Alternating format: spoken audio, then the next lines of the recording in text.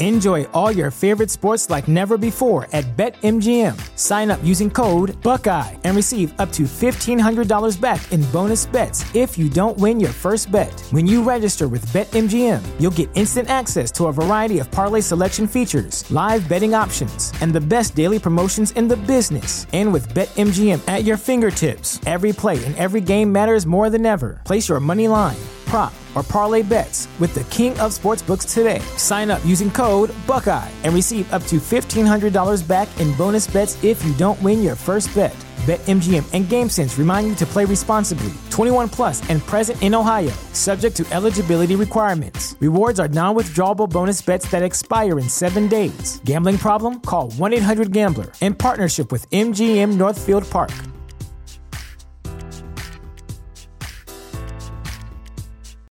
Without the ones like you, who work tirelessly to keep things running, everything would suddenly stop. Hospitals, factories, schools, and power plants, they all depend on you. No matter the weather, emergency, or time of day, you're the ones who get it done. At Grainger, we're here for you with professional-grade industrial supplies. Count on real-time product availability and fast delivery. Call, click Grainger.com, or just stop by. Grainger, for the ones who get it done.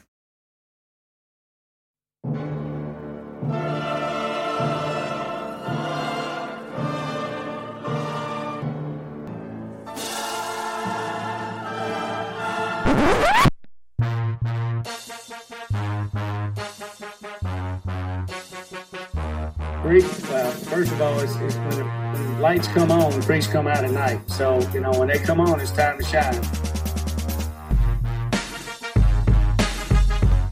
You're listening to the From the Pink Seats podcast, powered by the State of Louisville Network. Jacob Lane, Matt McGavick, we are back for the second new episode of From the Pink Seats. We just heard from Aaron Sorensen, who covers the Nebraska football program for Hail Varsity. A lot of great stuff there, and just a lot of really interesting things about Luke McCaffrey. Matt, we have talked about McCaffrey now quite a bit, and I think Louisville fans are now in the place where they just want to see it. They want to see what's going to happen. But that's not all that's going on in spring practice, as we've talked about. A lot of things happening. We are at the back end of spring practice. We heard from Scott Satterfield for the first time since spring practice kicked off last week.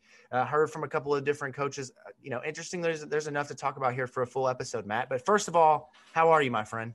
I'm doing good. It's a weird part of the sports season where several sports are intermingling at once. We've got football spring practice, obviously, but basketball's at the tail end heading into March Madness. I mean, as of this recording, it's March 1st. So March Madness is back, baby. And then, of course, you've got my bread and butter, baseball. So having all three of those sports kind of pull me at once, it makes me want to tear my hair out if I had any hair, but I'm enjoying it nonetheless. I see how you got the big bald egg from covering all these sports, week by week, 5 different games in one day. You're like, hold on, I'll be to the podcast after I get off this coach interview and this all of these different things that you have going on. Thank you for taking time for the show, Matt.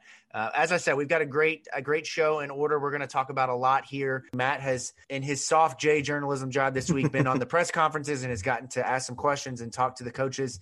This week we heard from Pete Thomas, quarterback's coach. We heard from Scott Satterfield, the head coach of the program, and then we heard from Court Dennison, the outside linebackers and co-defensive coordinator. I believe he still holds that title. Yeah, I'm pretty sure he's still co-DC. It's weird. You don't really ever hear that much when you talk about the defensive coordinator position. But tell me this week, one thing from each press conference that stood out to you. Let's start with Coach Satterfield because he talked earliest in the week. What was it that you heard from him that just kind of sticks with you today? Well, you know how up to this point we've heard from several coaches and they all say glowing things about each player in their position group. They try and hype them up, not really try and hype them up, just make them sound better than they are, but they're always really high on their guys. And just talking to Satterfield, he kind of said a little bit of the same, like, yeah, like the guys are performing really well, but he also said, hey, still got to get better. Still got to get better. Still got to get better. He kind of brought, and that was just in his opening statement too. Like, yeah, this is an evaluation period where this is where we're trying to figure out who is going to be the next guys to kind of stand out. So while he's still sold on his guys just as much as the rest of the other coaches are, but he kind of reeled us in a little bit, saying like, hey, our guys are good, but we still got work to do. We still have progress to be made. There's still positions that need to be won in the position battles through spring and then summer workouts, fall camp, yada, yada, yada. But it was still nice to see him in the same breath say that, hey, I like what I see so far. And then with Pete Thomas and Malik Cunningham, they kind of talked at the same time. And Jacob, take a wild guess as to what they talked to. I'm going to guess that the theme of that press conference was definitely the job Malik did at throwing touchdowns last year, right? It wasn't turnovers. There's no way anybody asked about that. Oh yeah, totally. Yeah, no, turnovers were definitely not. We're not talked about. I'm joking. Yeah, of course, turnovers were brought at some point, and they've kind of. It's like we've talked about before on this show how Malik kind of has to develop the rapport with some of these new receivers that are stepping into these roles in the wake of Tutu Atwell and Des Fitzpatrick moving on to the NFL. And fortunately, it seems like they've already long been working on that because several of these guys have already been here for a year, like your Jordan Watkins and Justin Marshalls and Josh Johnson, all that. So it's people who's already been here for more than a year. So it's not going to take a whole lot. It's just more so on the receivers end to kind of step up into that new increased role. And with the guys that are coming in, like Mari Huggins-Bruce, Wirtz, Demetrius Cannon, they've already made progress in both on and off the field and like building those relationships, building that chemistry early on that's needed to actually convert their raw talent into production. So and that was good to hear. And plus Pete Thomas, when he was talking about the subject, he was kind of getting into the nitty gritty of what exactly Malik has to actually work on when it comes to, preventing some of these turnovers. And something that kind of stood out to me, he doesn't actually get in Malik's ear all the time and say, hey, you can't turn the ball over, can't turn the ball over, can't turn the ball over. He really made it a point to say, hey, I'm not going to be the guy that just says, hey, you can't do this, don't do it. He's more so working on like, okay, do this, this, and this, and this, and this to make sure that you don't do that. And a couple of the things that stood out was that, of course, stay in the pocket. Don't try and scramble whenever the first read's not there. And whenever you have to do scramble, two hands on the football. Don't be throwing that thing out there like a loaf of bread. And then whenever the play is done, if you don't have any other receiver, dump it to the running back. And even Malik and Satterfield said it a lot, that they've been working on jumping out to the running back a lot more than the years past. Finally, Javian Hawkins last year, he finally caught a pass out of the backfield. And as we went into last year on the Big Red Louie podcast, I talked about all the time, the big wrinkle this year has to be throwing the ball to the running back, checking the football down. He did not do that one time in 2019. And he did in 2020. It got better. It wasn't great, but I love to hear that because when you have speed out of the running back position, just throw him the football. It's a screen. It's a screen pass. If he's open, give it to him and let him make a play. Mm-hmm. They just never seem to be able to figure out how to do it. Right. Check downs and first downs. I mean, he even used that phrase to him. And you would think in an offense as dynamic as this one that a simple check down to the running back would be something that'd be more ingrained in their system. But then again, I'm not a college coach. I'm not an offensive coordinator. What do I know? And then lastly, we had Court Dennison and Monty Montgomery just a couple days ago. And Court can't talk enough about how deep his starting position players are at the outside backer, especially at card. Based on what we saw at the end of the season with Yasir Abdullah, I think he's gonna have a monster 2021 because he's continuing to say that he looks like a man possessed. He's performing well in spring, and then his who's his backup? Nick Okeke. Yep. He's performing well, and he's being that leader that he needs to be. He's probably the best leader in that outside linebackers group. And then position at dog, it's going to be an open competition between Marvin Dallas and Zay Peterson, but they're both, it's not like either of them can't separate. It's that they're both doing so well that you can't even begin to name a starter at this point. So and we've talked about how something that Louisville on the defensive side of the ball really needs to do is work on getting more negative plays. And based on what we've heard so far, at least from that position, maybe not so much the defensive line, but it sounds like the outside backer is going to make up for a lot of ground that needs to be made up. Yeah, let me just kind of jump back to Scott Satterfield. The thing that I heard him say this week that really intrigued me, and the reason why it intrigued me might be selfish because I heard a little bit of him saying Jacob Lane was right when he said this on the From the Pink Seats podcast, but he said the nose tackle is a problem. He flat out said Destell's not healthy. That's an issue. That's a thing right now. I think his quote was, we have to be better. And I've told you, that's my concern on the defense. That nose tackle position is just a glaring red flag. No offense to Malik Clark. Malik Clark has played extremely well, to the fact that 2 years ago when Scott Satterfield's first season happened, I didn't know who Malik Clark was. And then you start hearing his name every couple of plays or every once in a while behind Gigi and Jared Goldwire. And then last year he wasn't healthy, stepped into the role. I think he's a good player, but is he a starter? I don't think so. That Scott Satterfield talking about the nose tackle position tells me everything I need to know. And you were absolutely right. He mentioned that, not only is Louisville not that great, mainly because Desmond Tell is still out with an injury he suffered against UVA last year, but he even said that there might, like, it's what you've been saying the last few episodes. Louisville's next defensive tackle is probably not even on the roster yet. No, I don't think so. And they're still looking into throughout the semester and into the summer. He straight up said that. And there's going to be players who, like Marquis Lowry transferred, and we finally got word of that last week before the Luke McCaffrey thing. I think that we're going to see after spring ball a couple more guys head out because they see that there's just not a clear-cut step into the role like they maybe kind of thought it was. And I'm not going to throw names out there because I don't think that's fair. But no, I think that there's going to be a scholarship open up at some point, and Louisville's going to have the opportunity to go out, and nose tackle better be the position of focus from day one. The second thing I thought about, and I don't really want to spend too much time on this, but I totally nerded out the other night texting you about this. Scott Satterfield called out Trevor Reed, second coach to now talk about Trevor Reed this offseason. Jack Bignell got an offensive line boner talking about Trevor Reed. Like, he's like, man, that's an athlete. I don't know if he could play, but he's an athlete. And then Scott Satterfield says that they have now getting him first team reps. Adonis Boone has started to move inside to guard, which I find to be really interesting because I thought the guard positions are kind of settled. Maybe I'm wrong here. That right guard position is going to be the one I'm kind of watching. But Caleb Chandler is, by all means and purposes, the starter at left guard, unless there's something that I don't know. You're talking about a fifth-year senior. I would think that that's the guy you want out there. Played every snap just about last year. Yeah, I don't think Reed's going to be like the every day, every down left tackle, starting left tackle. I think he's going to get his fair share of reps because he's too good of an athlete to not see the field. I mean, we've seen him do a backflip, and he's a 300-pounder. I mean, I'm 270 and I can't do that. And that's more of a reflection on me than him, but I'm going to move on from that one. So good. Earlier you got on me for saying I'm not Ed McCaffrey, and here you are like, I'm 270 pounds and I can't do a flip. Well, no shit, you can't do a flip, Matt. Yeah, You're not an offensive tackle. Yeah, I didn't think about that, but I digress. But I still think Adonis. I can't stop laughing. Okay, serious. Picturing you trying to do a flip is just pure art in my head right now. Gosh. Jesus.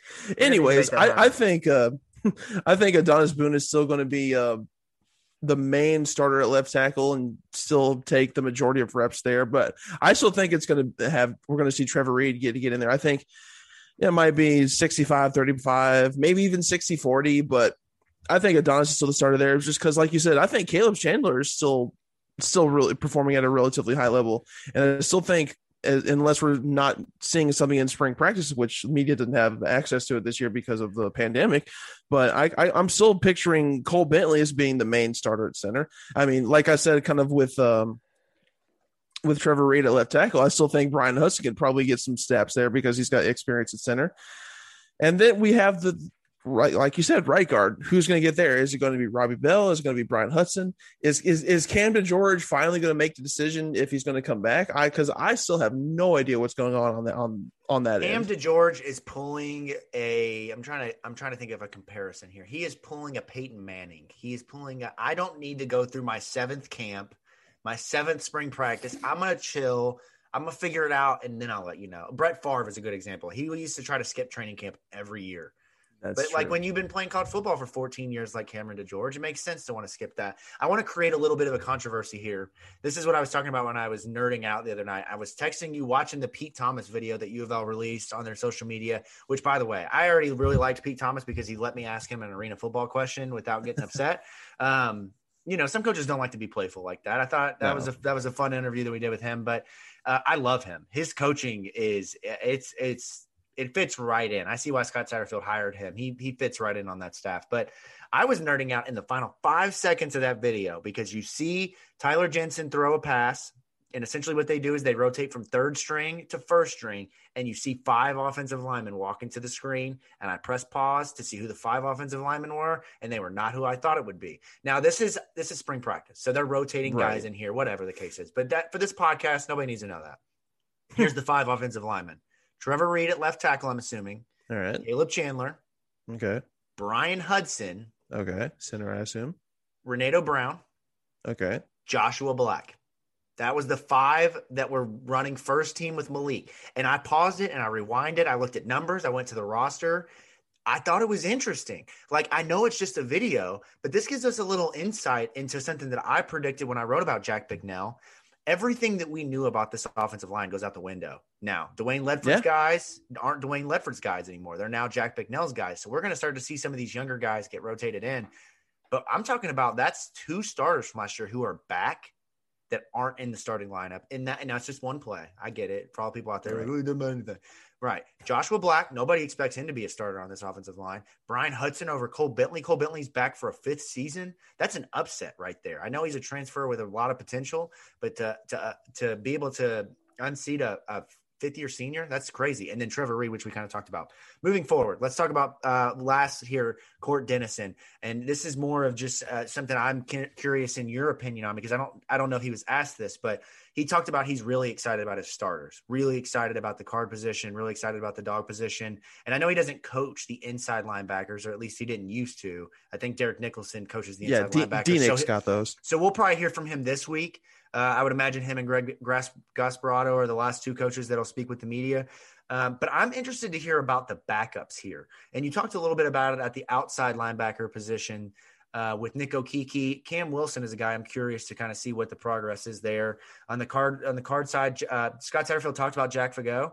He talked about him fitting in really well and doing some things at card. You talked about Zay Peterson and Marvin Dallas. But I'm curious to know about the inside linebacking depth. I'm curious to know about Dorian Jones and KJ Cloyd. Yeah, I want to hear more about KJ Cloyd. That's something I'm curious of what, when those guys come to the podium this week, what are some things that you're kind of trying to figure out in the final couple of coaches? Right. Because I remember looking at a KJ Cloyd's JUCO film, and very first play out of the gate is just, he's like a bullet train going after whoever's in the backfield. He had incredibly impressive film. Now it's JUCO, it's not the ACC, but he was someone who I thought would be a little bit more impactful, like maybe not directly out of the gates, but as the season went on, like maybe got a little bit more playing time, maybe was a little bit more evident on the gridiron. But he was mainly just on special teams, and that's not saying that's a bad thing, because that's special where you teams got to start. Yeah, you got to start. But it was interesting to see. Maybe he took a little bit more time to acclimate to Power 5 football coming out of JUCO. But I think he's got a lot of potential, and I think he could be what Monty Montgomery was last year, with Monty Montgomery elevated to the starter now. Yeah, that might be maybe that might be a little bit too bold of a prediction, because that would assume that he would see the amount of snaps that Monty saw last year. But I think that's what the roles could be potentially evolve into. If I had gun to head had to choose, or I had to kind of determine how the rotations are at inside linebacker, specifically at middle or weak, so whichever one that is. Yeah. I think that obviously Monty's starter, but then KJ Cloyd is going to be what Monty was last year.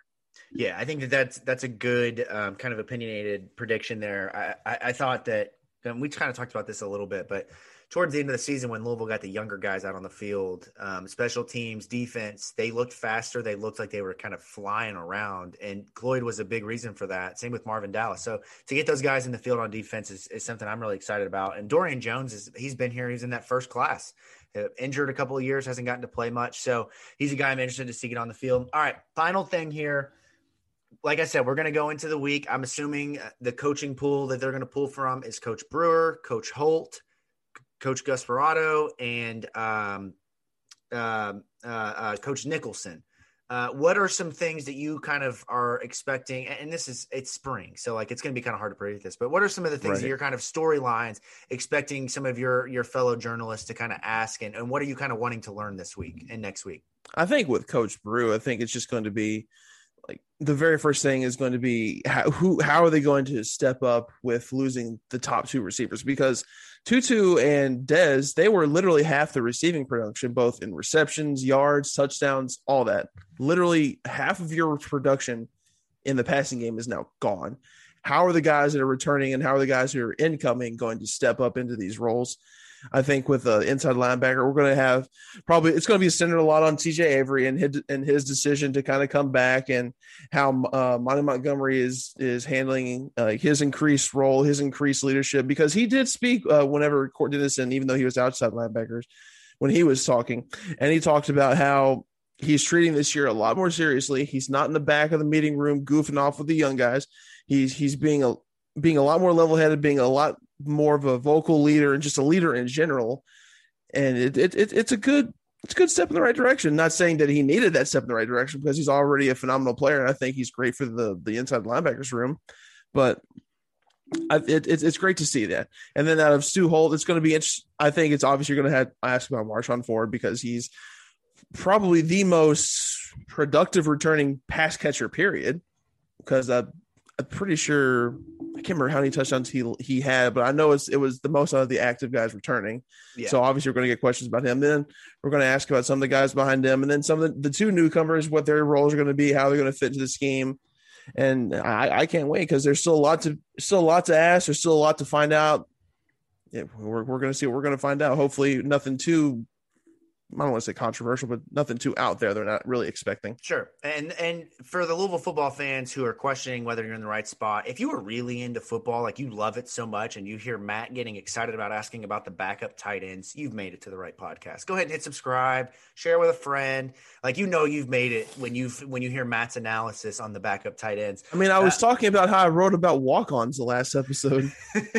There is no questioning your journalism here, Matt. Like your work ethic alone deserves the capital J in this world. You're doing a great job, and you carry us in terms of the journalistic approach here on this podcast. So we're going to wrap things up here. Hopefully you guys will continue to tune in and listen. Give us a follow on Twitter at Pink Seats Pod. I never can remember the Twitter handle, but Pink Seats Pod. No, it was Pink Seats Pod. You had it right. I always get that mixed up. Be sure to follow Matt at General Wass. You can follow me at Jacob Lane 08. And also be sure, if you are also into Louisville baseball, make sure that you are checking out the Third and Central podcast just launched last week with Louisville baseball head coach Dan McDonnell. Matt at Bat is our secondary name for that. And you guys are doing a great job there. Of course, my girlfriend comes up with that like half an hour after she realized that I have a baseball specific podcast. And I'm not going to disservice, man. I'm not going to lie. When I saw that notification scroll across my phone, I was just like, damn, that's good. We may be headed towards a complete rebrand here before we get into episode 2, but be sure to follow the Third and Central podcast. You subscribe to that anywhere podcasts are found. Also be sure to follow that on Twitter. And then all of our other podcasts that are out there. I mentioned the Red Chips podcast with Dalton Pence. Find that anywhere podcasts are found. And then Starting 502, that is FIVE, the number O and the number 2. That is the Louisville basketball podcast hosted by Will Reddington and Presley Meyer. We have no shortage of podcasts here, and there's anything and everything for the Louisville fans out there. And continue to listen to those, continue to share those with your friends, continue to share those with your grandparents, whoever is interested in the Louisville sports. Make sure that they know that those podcasts are out there, and we'll catch up with you next week. Kind of hit the nail on the head here. What's his role this year? Is it like, let's just like kind of redshirt you? Let's sit you down. Have you watched film? Have you become the new Evan Conley on the sidelines? Well, he's already redshirt, so that's not in play. Right. But this season is kind of an extra free season, right? That last year, you know what I'm saying? True. Like he's going to be a redshirt freshman again, technically. I know that it'll probably change on the roster, but it's his third season. He's not going to start games at quarterback. So do you use him as a weapon and allow yourself to have another dynamic person out there who can do multiple things to kind of take the pressure off of Malik Cunningham? Or do you fully immerse him as a quarterback and say, you are going to do nothing but study how to be a quarterback? You know what I'm saying? There's a big difference there. I think at first they probably should immerse not only him, but both TJ Lewis and the full quarterback experience just to see how it pans out. Because something Louisville shouldn't do, they shouldn't get in a habit of recruiting quarterbacks and then not promising that they're going to be a quarterback. I mean, because, you know, some guys you can just tell from day one that they might not be a quarterback. But I remember when watching TJ Lewis's film, I know he was also a very raw prospect, but I really liked his deep ball. I thought there was a lot of potential there. I honestly thought there was probably more potential there than with McCaffrey. And then the conversation there is that he's going to get his reps at QB, but he might not stay there. And it sounds like it based off what we've seen with McCaffrey, that it's going to be the same deal there. Louisville has to be very careful with how they approach this current situation, because if they take not only Lewis but McCaffrey as well and transfer them out of their quarterback position, what's that going to say for future quarterback prospects in recruiting? Right. And at that point, not only have you not recruited the quarterback position well, right? Because let's think about it. T. Webb has left. Chubba Purdy never showed up to Louisville. You get TJ Lewis, but by all accounts, you've been very clear in saying he's not. He was ready. A consolation prize because the program lost out on several QB targets over the last cycle. Right, exactly. And then you end up with Shea Wertz, who changes positions, and then you bring in McCaffrey, say he changes positions. Then you really, really have to wonder about the program's ability to scout talent at that position, which it's crazy because Zach Thomas, I watched a lot of Zach Thomas, a lot of I can't remember his first name, but the last name was Lamb, the quarterback that played at App State before. I think Taylor Lamb was his name. Yep. Played at App State before Zach Thomas took over as a true freshman. They were ballers, man. Their quarterback was never an issue, but here we are in year 3. They've had 3 recruiting classes now, and there is still no clear-cut person that you say, that's the guy after Malik Cunningham. There's not. And if they don't get one this offseason in the recruiting class, next year is when it starts to go downhill. Like, I'll be very honest with you. You can track coaching, the coaching carousel, and when coaches get fired and when coaches move on based off of how good their quarterback situation is. If you go 4 years and you aren't able to get an impact person to play quarterback, at that point, I think you've lost the fans' ability to trust you to scout that position and that talent. As a former quarterback, Scott Satterfield, I find that to be very interesting. Yeah, it's odd. They like you said, they absolutely have to find their quarterback of the future. Maybe it's McCaffrey, maybe it's Lewis. I mean, we haven't gotten to see them in person yet. I mean, but we'll see. I sincerely hope that they are able to take these 2 guys that came in this year, do something well with them. I hope they're able to hit the recruiting trail and find a quarterback prospect to not only get to sign with Louisville, but stay with Louisville. Having T. Webb transfer out, that was shocking. But then it was kind of odd to see him come in because he wasn't that heralded of a recruit. I think where he landed tells you everything you need to know. And that's, not that Southern Miss is a bad program, but and to be upfront, that's happened with several prospects already. I mean, T. Webb went to Southern Miss. Jackson Gregory, I'm not sure where he's. Stony Brook. They played in the A's in the not the A-Sun, but the American Conference in college basketball.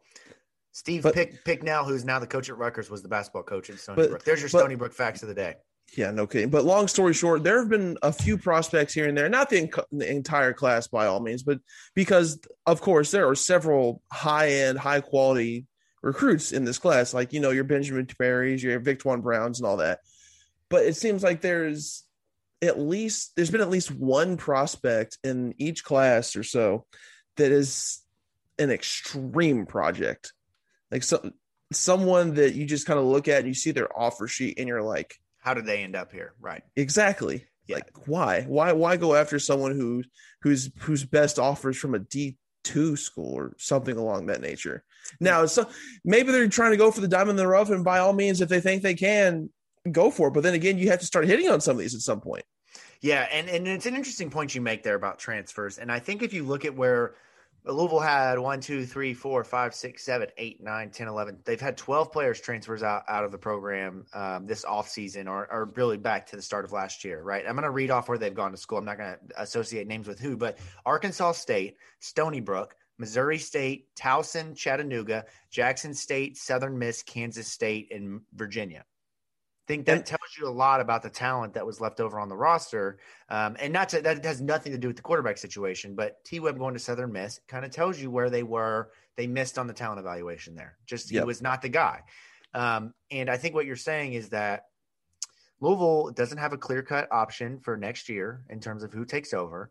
If you listen to the Red Chips podcast on the State of Louisville Podcast Network with Dalton Pinch, you will have heard that he doesn't have good thoughts about Louisville and Gavin Wimsatt out of Owensboro. That's not great. You would like to think that guys within the state would be kind of really considering Louisville. He made their top 8. That's a good spot to be in, but it's a good sign. They just missed the Final Four. I think on Duffy, AJ Duffy, I think is his name. Sam Horn is a guy that's still out there. They've got a couple of high-level 4-star guys, but I don't think there's anybody who feels confident they're going to land them. There's nothing to this point to make you feel confident about that. And that's as much as I want to focus on 2021, I can't help but worry about the quarterback position moving forward. There's just not a lot of, set in stone things that you feel comfortable about. And we've kind of reached the point where if Malik moves on after this season, do you give the keys to the car to Evan Conley? Do you give it to him for a year, or do you kind of go with one of these 2021 guys that came in, or maybe even a 2022 guy and kind of groove him? And I wonder what his mindset through all this is, because I know he's shown his potential before. I mean, he's shown that he's clearly the backup at some points, but like we said, he is 100% the backup. Once Cunningham is gone, it's going to be his time to shine. But is it really going to be his time to shine? I guess is the simplest way to put it. Or is it going to go to maybe Lewis or McCaffrey or whoever that the staff brings in between now and when it's time to take the starting field?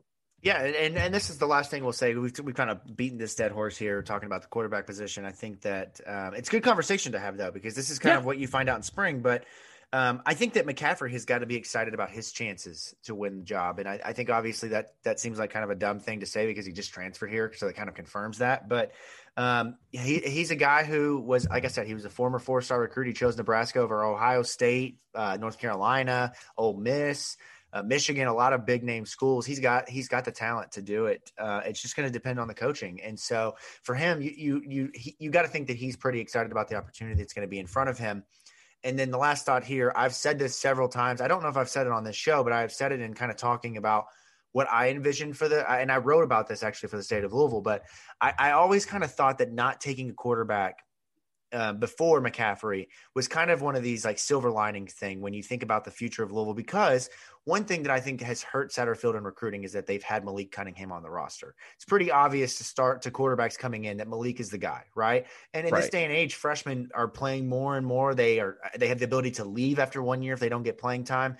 So you want to pick the right guy. And I always thought the way to go about this was go get a transfer that's maybe a freshman, sophomore, which McCaffrey checks that box as a redshirt freshman, and then go recruit the 2021 class, the top 15 quarterbacks who you think match your system in the rankings, and say, look, you want to play? We got a spot. We don't have a quarterback next year. Come play at Louisville. All you got to do is just beat out a kid who transferred here. Like, that's it. Just come to Louisville. We'll put you in a competition. There's a really good chance for you to step into a starting job. And I think that that's hurt them each of the last 2 seasons in trying to find that next guy. So let's move on a little bit here. Spring practice, as we talked about at the beginning, is entering into week 4 this week. We just wrapped up week 3. Matt has, in his soft J journalism job this week, been on the press conferences and has gotten to ask some questions and talk to the coaches. This week we heard from Pete Thomas, quarterback's coach. We heard from Scott Satterfield, the head coach of the program, and then we heard from Court Dennison, the outside linebackers and co-defensive coordinator. I believe he still holds that title. Yeah, I'm pretty sure he's still co-DC. It's weird. You don't really ever hear that much when you talk about the defensive coordinator position. But tell me this week, one thing from each press conference that stood out to you. Let's start with Coach Satterfield because he talked earliest in the week. What was it that you heard from him that just kind of sticks with you today? Well, you know how up to this point we've heard from several coaches, and they all say glowing things about each player in their position group. They try and hype them up, not really try and hype them up, just make them sound better than they are, but they're always really high on their guys. And just talking to Satterfield, he kind of said a little bit of the same, like, yeah, like the guys are performing really well, but he also said, hey, still got to get better. Still got to get better. Still got to get better. He kind of brought, and that was just in his opening statement too. Like, yeah, this is an evaluation period where this is where we're trying to figure out who is going to be the next guys to kind of stand out. So while he's still sold on his guys just as much as the rest of the other coaches are, but he kind of reeled us in a little bit, saying like, hey, our guys are good, but we still got work to do. We still have progress to be made. There's still positions that need to be won in the position battles through spring and then summer workouts, fall camp, yada, yada, yada. But it was still nice to see him in the same breath say that, hey, I like what I see so far.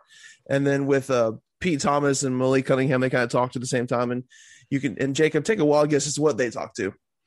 I'm going to guess that the theme of that press conference was definitely the job Malik did at throwing touchdowns last year, right? It wasn't turnovers. There's no way anybody asked about that. Oh yeah, totally. Yeah, no, turnovers were definitely not. We're not talked about. I'm joking. Yeah, of course, turnovers were brought at some point, and they've kind of. It's like we've talked about before on this show how Malik kind of has to develop the rapport with some of these new receivers that are stepping into these roles in the wake of Tutu Atwell and Des Fitzpatrick moving on to the NFL.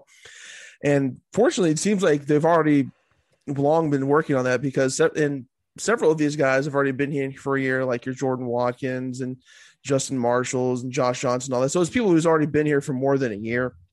So it's not going to take a whole lot. It's just more so on the receivers end to kind of step up into that new increased role. And with the guys that are coming in, like Mari Huggins-Bruce, Wirtz, Demetrius Cannon, they've already made progress in both on and off the field and like building those relationships, building that chemistry early on that's needed to actually convert their raw talent into production. So, and that was good to hear. And plus Pete Thomas, when he was talking about the subject, he was kind of getting into the nitty gritty of what exactly Malik has to actually work on when it comes to, preventing some of these turnovers.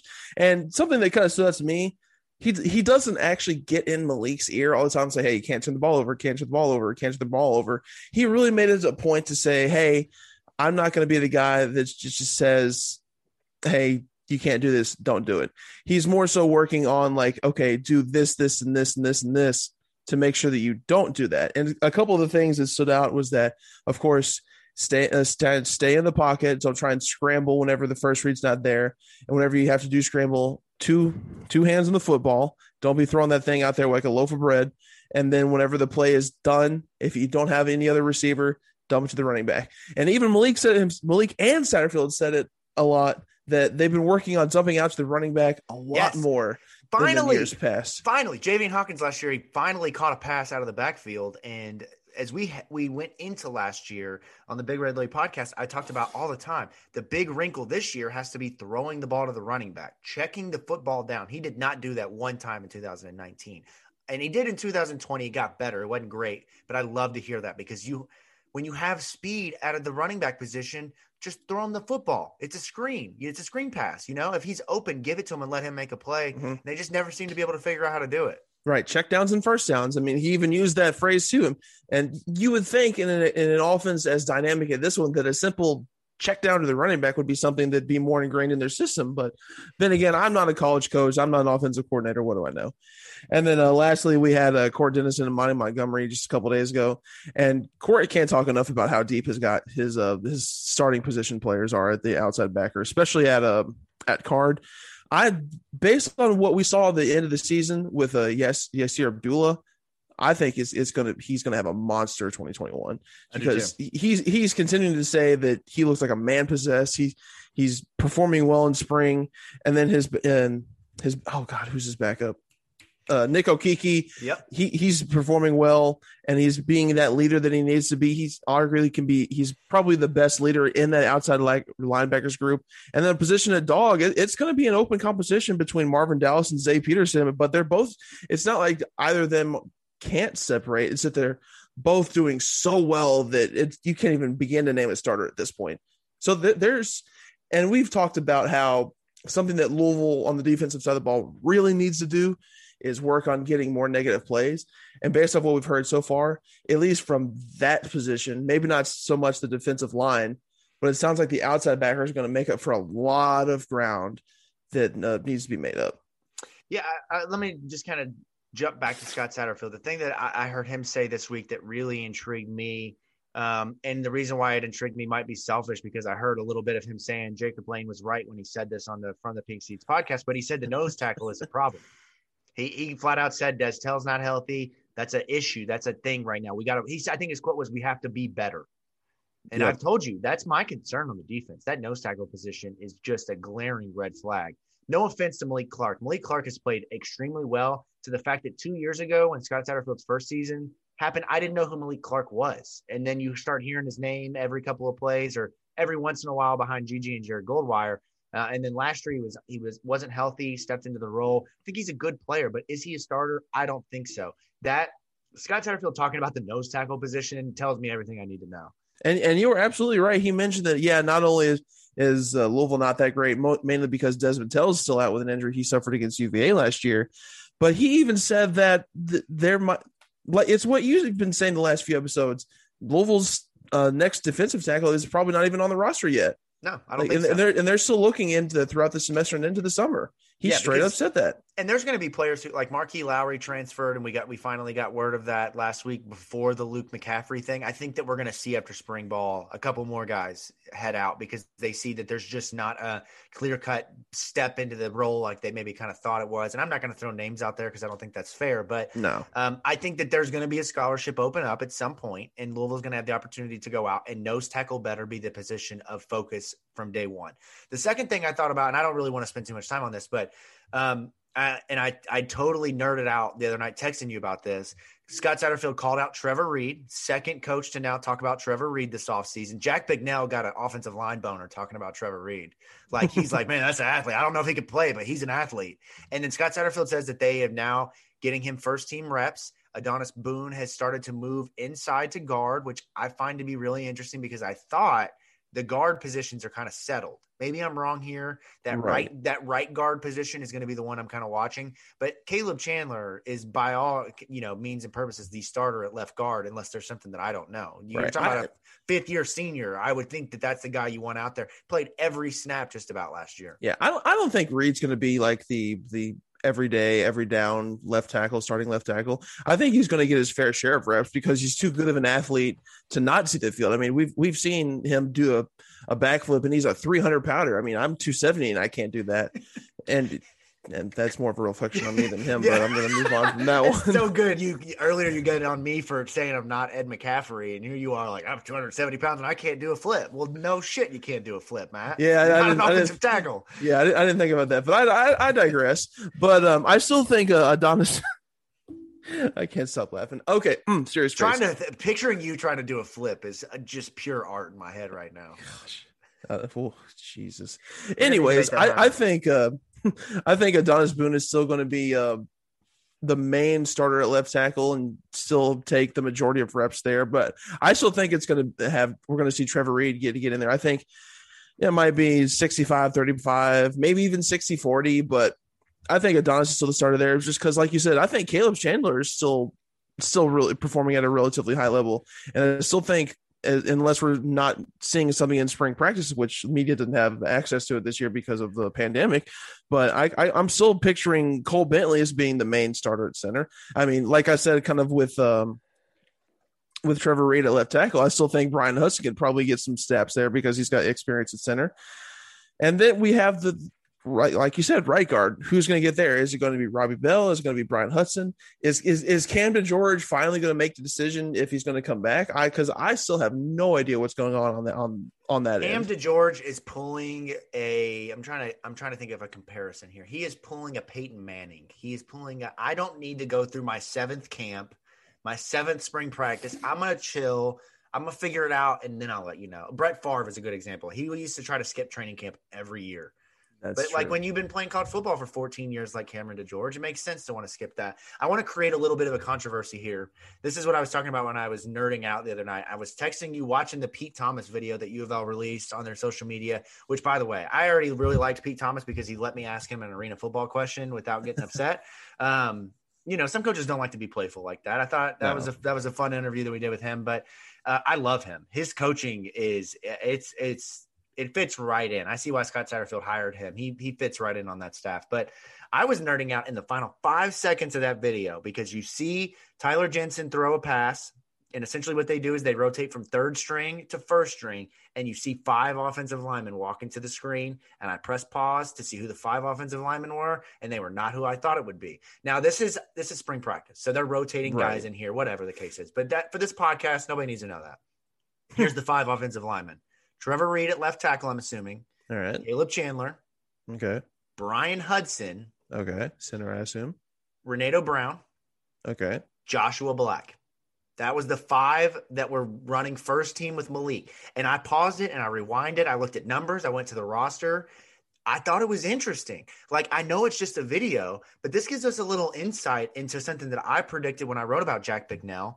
Everything that we knew about this offensive line goes out the window. Now, Dwayne Ledford's guys aren't Dwayne Ledford's guys anymore. They're now Jack Bignell's guys. So we're going to start to see some of these younger guys get rotated in. But I'm talking about that's 2 starters from last year who are back that aren't in the starting lineup. And that's just one play. I get it. For all people out there, it doesn't matter anything.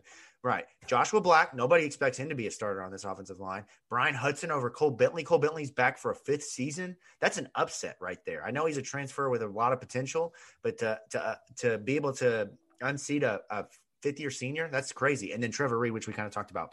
Moving forward, let's talk about last here, Court Dennison. And this is more of just something I'm curious in your opinion on, because I don't know if he was asked this, but he talked about he's really excited about his starters, really excited about the guard position, really excited about the dog position. And I know he doesn't coach the inside linebackers, or at least he didn't used to. I think Derek Nicholson coaches the inside linebackers. D-Nick's got those. So we'll probably hear from him this week.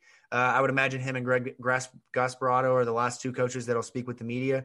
But I'm interested to hear about the backups here. And you talked a little bit about it at the outside linebacker position with Nick Okeke. Cam Wilson is a guy I'm curious to kind of see what the progress is there. On the card side, Scott Satterfield talked about Jack Fagot. He talked about him fitting in really well and doing some things at card. You talked about Zay Peterson and Marvin Dallas. But I'm curious to know about the inside linebacking depth. I'm curious to know about Dorian Jones and KJ Cloyd. Yeah, I want to hear more about KJ Cloyd. That's something I'm curious of what, when those guys come to the podium this week, what are some things that you're kind of trying to figure out in the final couple of coaches? Right. Because I remember looking at a KJ Cloyd's JUCO film, and very first play out of the gate is just, he's like a bullet train going after whoever's in the backfield. He had incredibly impressive film. Now it's JUCO, it's not the ACC, but he was someone who I thought would be a little bit more impactful, like maybe not directly out of the gates, but as the season went on, like maybe got a little bit more playing time, maybe was a little bit more evident on the gridiron. But he was mainly just on special teams, and that's not saying that's a bad thing, because that's special where you got to teams start. Yeah, you got to start. But it was interesting to see. Maybe he took a little bit more time to acclimate to Power 5 football coming out of JUCO. But I think he's got a lot of potential, and I think he could be what Monty Montgomery was last year, with Monty Montgomery elevated as a starter now. Yeah, that might be maybe that might be a little bit too bold of a prediction, because that would assume that he would see the amount of snaps that Monty saw last year.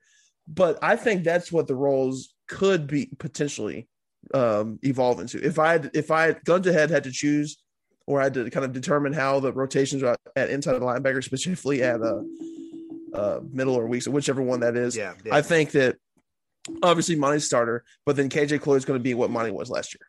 Yeah, I think that's a good kind of opinionated prediction there. I thought that, and we kind of talked about this a little bit, but towards the end of the season, when Louisville got the younger guys out on the field, special teams, defense, they looked faster. They looked like they were kind of flying around, and Cloyd was a big reason for that. Same with Marvin Dallas. So to get those guys in the field on defense is something I'm really excited about. And Dorian Jones, he's been here. He's in that first class.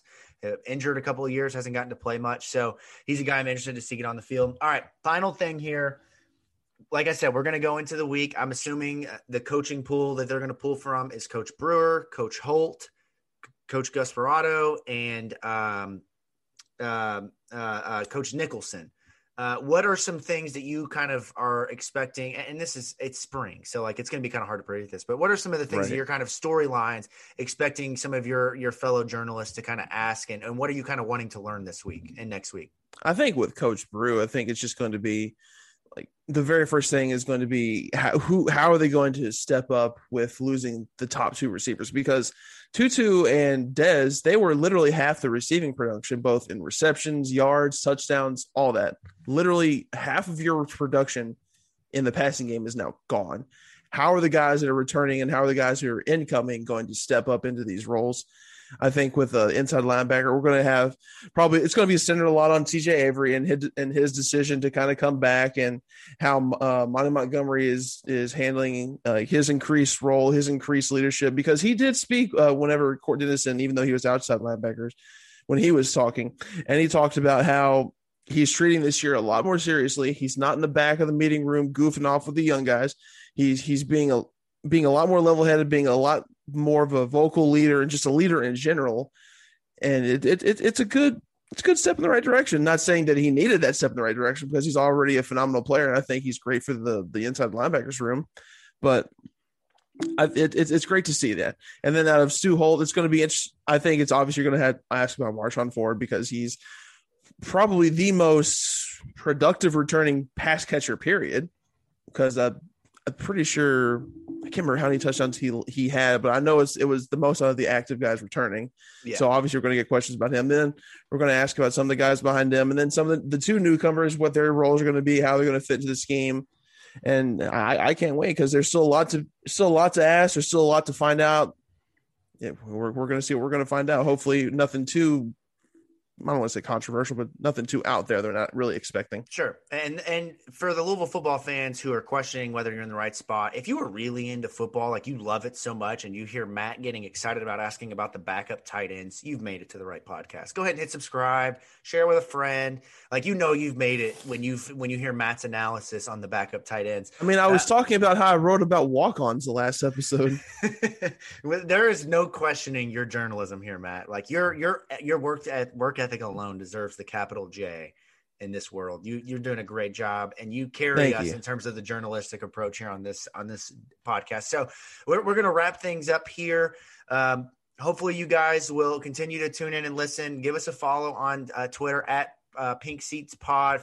I always get that mixed up. Be sure to follow Matt at General Watts. You can follow me at Jacob Lane 08. If you are also into Louisville baseball, make sure that you are checking out the Third and Central podcast just launched last week with Louisville baseball head coach Dan McDonnell. Matt at Bat is our secondary name for that, and you guys are doing a great job there. Of course, my girlfriend comes up with that like half an hour after she realized that I have a baseball specific podcast, and I'm not going to disservice, man. I'm not going to lie. When I saw that notification scroll across my phone, I was just like, damn, that's good. We may be headed towards a complete rebrand here before we get into episode 2, but be sure to follow the Third and Central podcast. Subscribe to that anywhere podcasts are found. Also, be sure to follow that on Twitter. And then all of our other podcasts that are out there. I mentioned the Red Chips podcast with Dalton Pence. Find that anywhere podcasts are found. And then Starting 502, that is FIVE, the number O and the number 2. That is the Louisville basketball podcast hosted by Will Reddington and Preston Meyer. We'll catch up with you next week.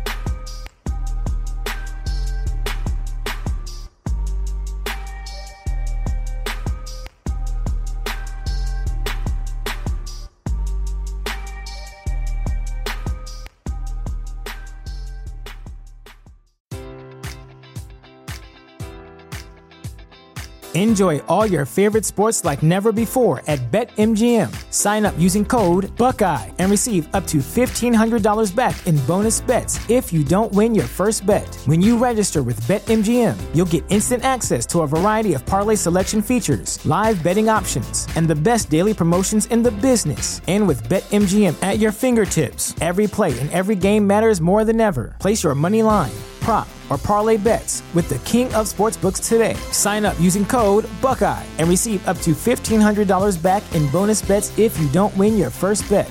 BetMGM and GameSense remind you to play responsibly. 21 plus and present in Ohio, subject to eligibility requirements. Rewards are non-withdrawable bonus bets that expire in 7 days. Gambling problem? Call 1-800-GAMBLER. In partnership with MGM Northfield Park.